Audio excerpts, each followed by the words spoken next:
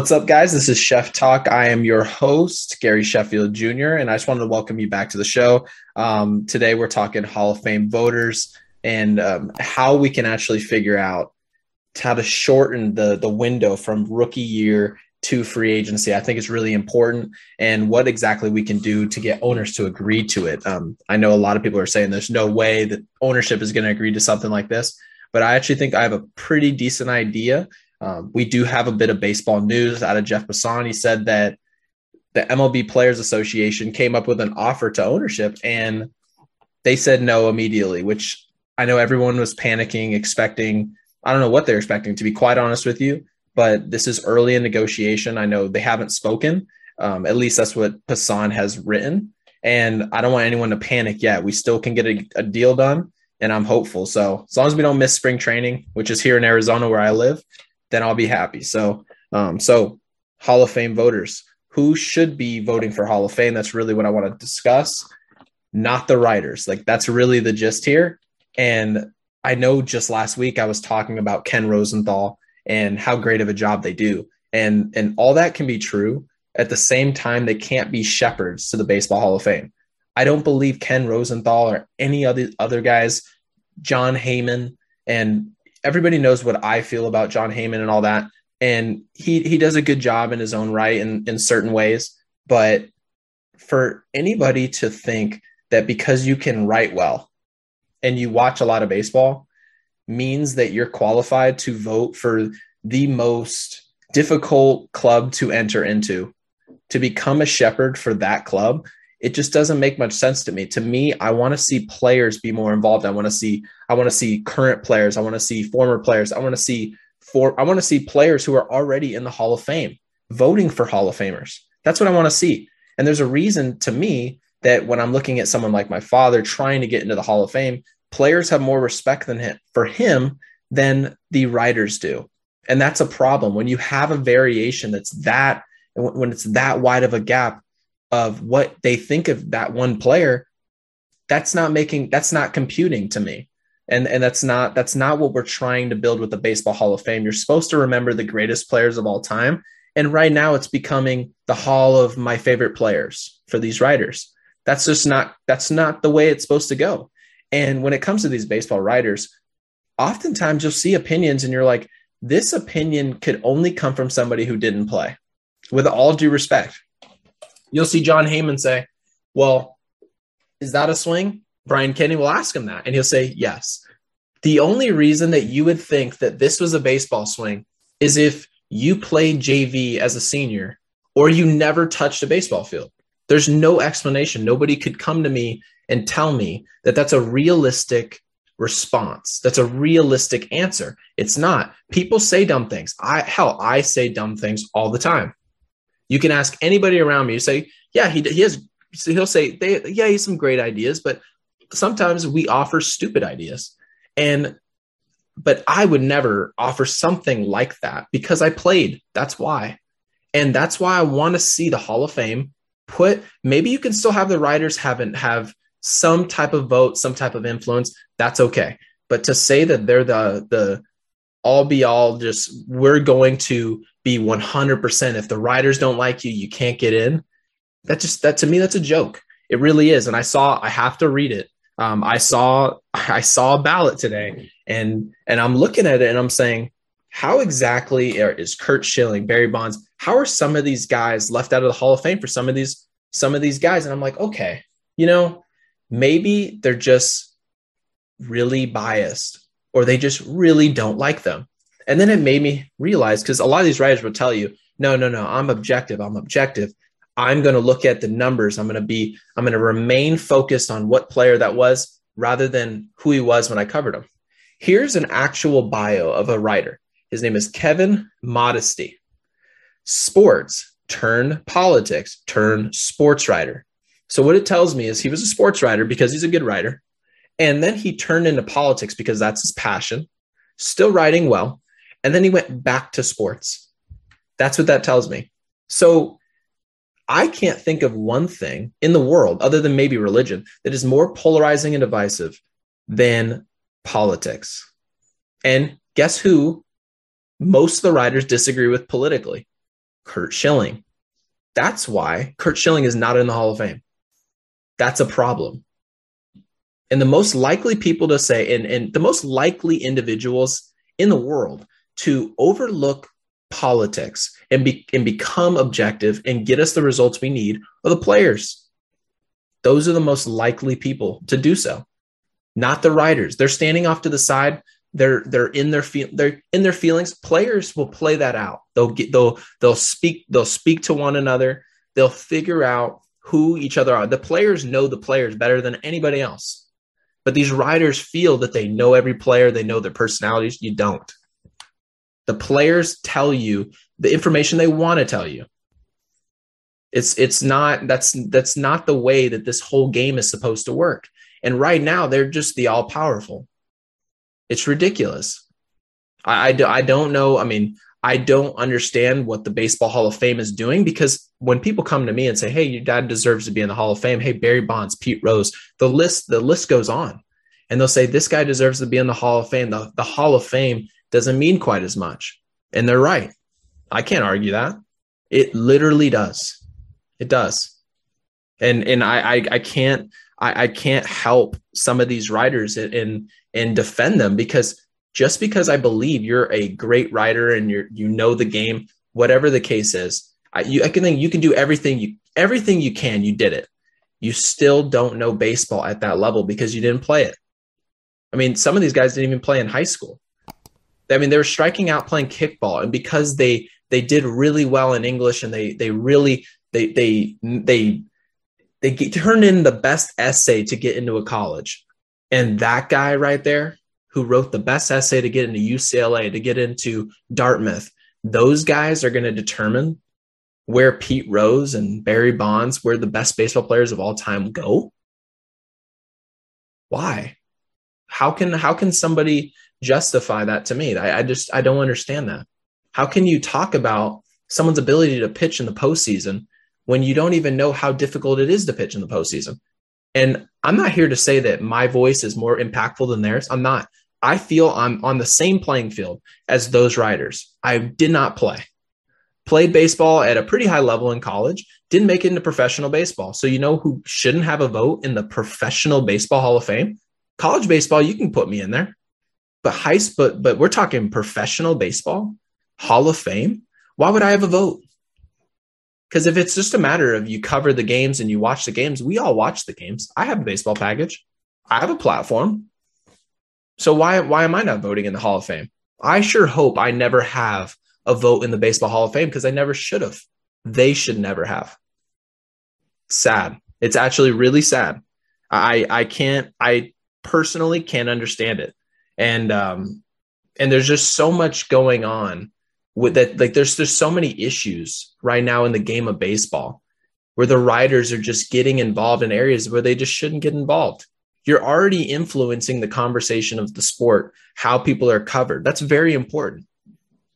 That's incredibly important. But to actually give these people the right to dictate the conversation, not only do that, but you're also going to change who's remembered over time, because in 50 years, all of us will be dead, but the Baseball Hall of Fame will still be open.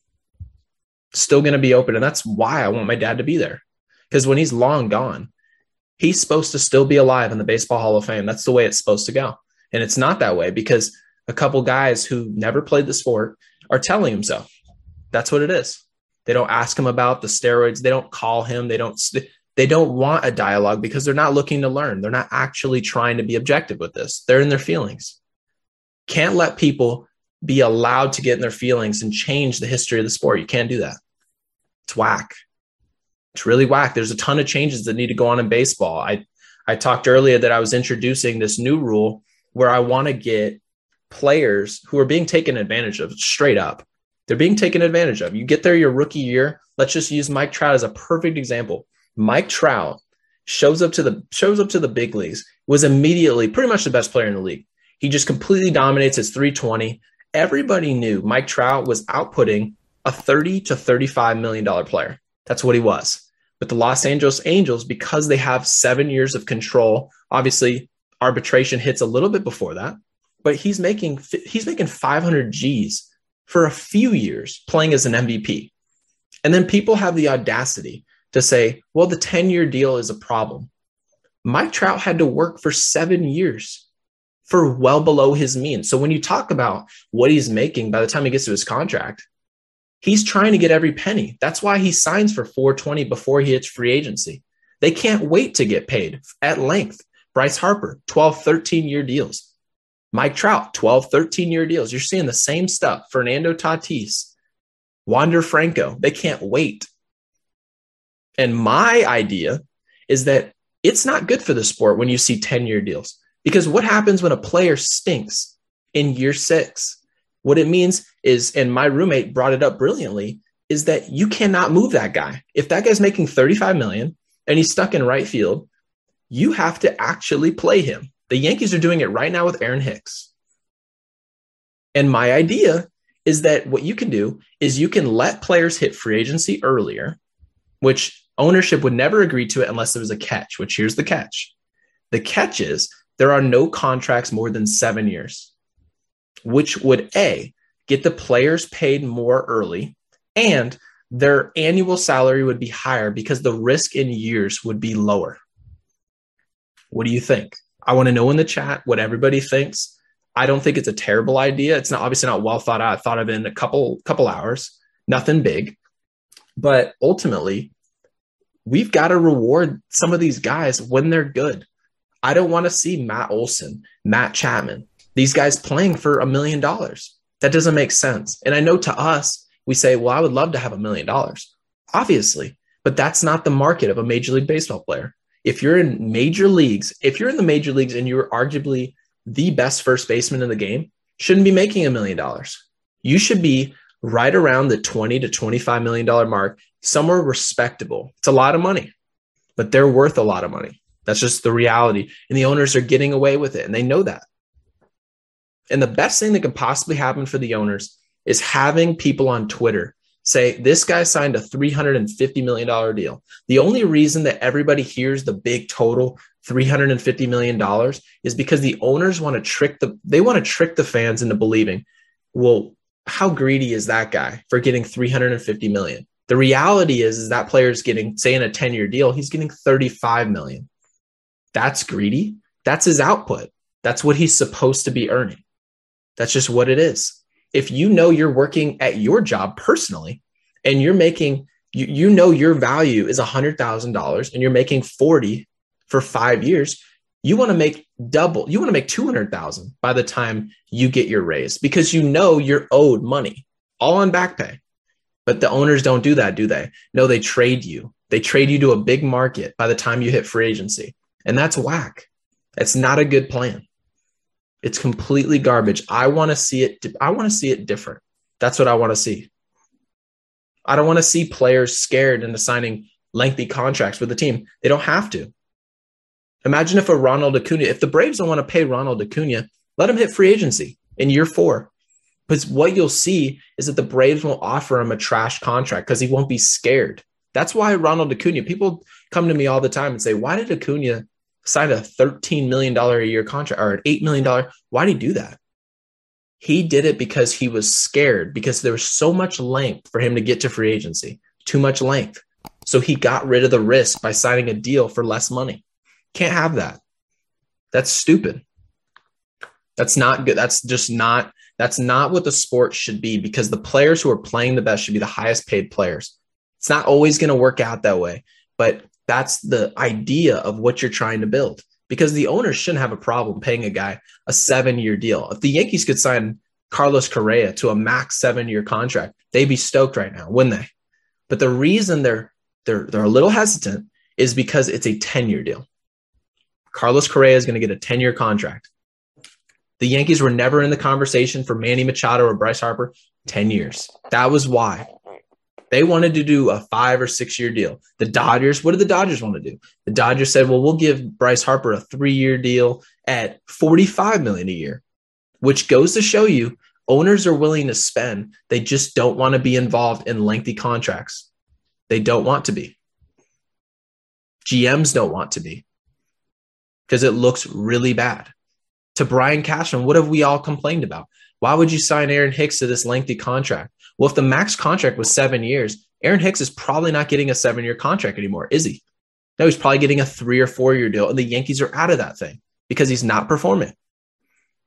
There are just so many things. There's so many creative ideas that Rob Manfred and some of these guys, even the baseball writers, they have a platform. A lot of people in this game have platforms, and we're not trying to be creative. We're just retweeting a bunch of home runs, adding a little comment, and letting our thing rattle off with and say, well, my own platform grew. Yeah, but what are we doing to actually help baseball? How are we making this thing more fun? How are we making this more enjoyable in the off season? How are we helping? And the answer is people aren't really doing jack. They're writing things that benefit themselves. They're posting things that benefit themselves, and we can do a lot better. Manfred can do a lot better. Any of these writers, we can do so much better, guys. We can be so much more creative in this sport. These other sports are being creative. Everyone is trying to find new ideas how to make this game better. And there's going to be some people that hear this idea and go, the owners are never going to agree to it, or the players are never going to agree to it. You're probably right. They hardly agree to anything each other say. They just don't. Unless it equals more money into each other's pockets, they don't want to do it. I get that. But we have to do something, because the more I'm looking at the Yankees and these major market teams being scared because of a 10-year deal when they were just getting away with Aaron Judge making $1 million, $2 million. We have to find a happy medium. And right now we have the owners robbing players of money in their prime years. That's what baseball is. Baseball is small market teams robbing some of the greatest players in the game today, robbing them of their early years, and then trading them right before they hit their big time years. And then they get a player in return who's at the very beginning of that timeline. It's what it is. Am I wrong? Somebody tell me I'm wrong. Because that's what's happening with Matt Olson. They developed him. They developed Matt Olson. He's probably going to be the most valuable player at first base the next 8 years, the next decade. And his time is almost up. He's almost ready to hit a contract. His contract's not next year, but it's close. It's about to arrive. The Rays did it with Blake Snell. And in hindsight, you say, well, then maybe they knew Blake Snell was going to fall off, whatever it is. No, even if he wasn't, Blake Snell was never staying with the Rays because he was making some money. That's why. You can just trade him. And those shorter contracts would make it even harder to trade for young players. It'd be perfect because you won't allow these young teams, allow these small market teams to just be taken advantage like this. They actually are forced to spend. You might not even have to bring in a spending floor. You might not have to. There's just so much we can do. I want to hear in the chat. I'm going to read all of them. I'm going to respond to as many as I can. But there's so much that we need to be doing. There's so much that I feel like I have to do that we can actually improve the offseason, because right now baseball offseason is just garbage. It's pretty much just Scott Boras saying, yeah, 10-year deal because my players got screwed over. Everybody can't stand him. But that's the reality of his job. His job is to help the players get back the money that was stolen from them. Stolen, flat out. And I know nobody feels bad for him, but you don't feel bad for multimillionaires. But there's a lot of players that were taken advantage of at a young age and never got to free agency. They played 5 or 6 years, played pretty well, got hurt, whatever it is. And most players don't play 15 years. They just don't. Get taken advantage of, and they tell you to hit the road. Sorry, you didn't make it. We have to do better, guys. So yeah, that's pretty much it for today. But I hope that Major League Baseball can get more flexible with what they're doing. We just have to. The owners are going to have to get creative. The players. Tony Clark is not doing an adequate job. He's not doing enough. He's cool. He's just chilling. He's chilling. Rob Manfred's doing his thing. Rob Manfred, I know no one likes him. He's doing his thing. He's doing exactly what he's supposed to do. He's supposed to be the bad guy. He is. But the owners are making more money. They're winning. The owners, I know everyone's thinking that the players, because they're making $300 million, they're losing. The minor leaguers the minor leaguers are just starting to be treated more fairly. Just now. This whole program's been going on for years and decades of just garbage. because the Players Association is not working hard. They're not working hard enough. They're not doing enough. They're not asking enough questions. They're not being curious enough, creative, nothing. They have to do more. Sorry. So maybe I'm in the wrong business. Hopefully someday I can try to get in there. But yeah, please, for the love of God, Major League Baseball, put the players in the voting process. It's got to get done. I appreciate you guys. Thank you so much.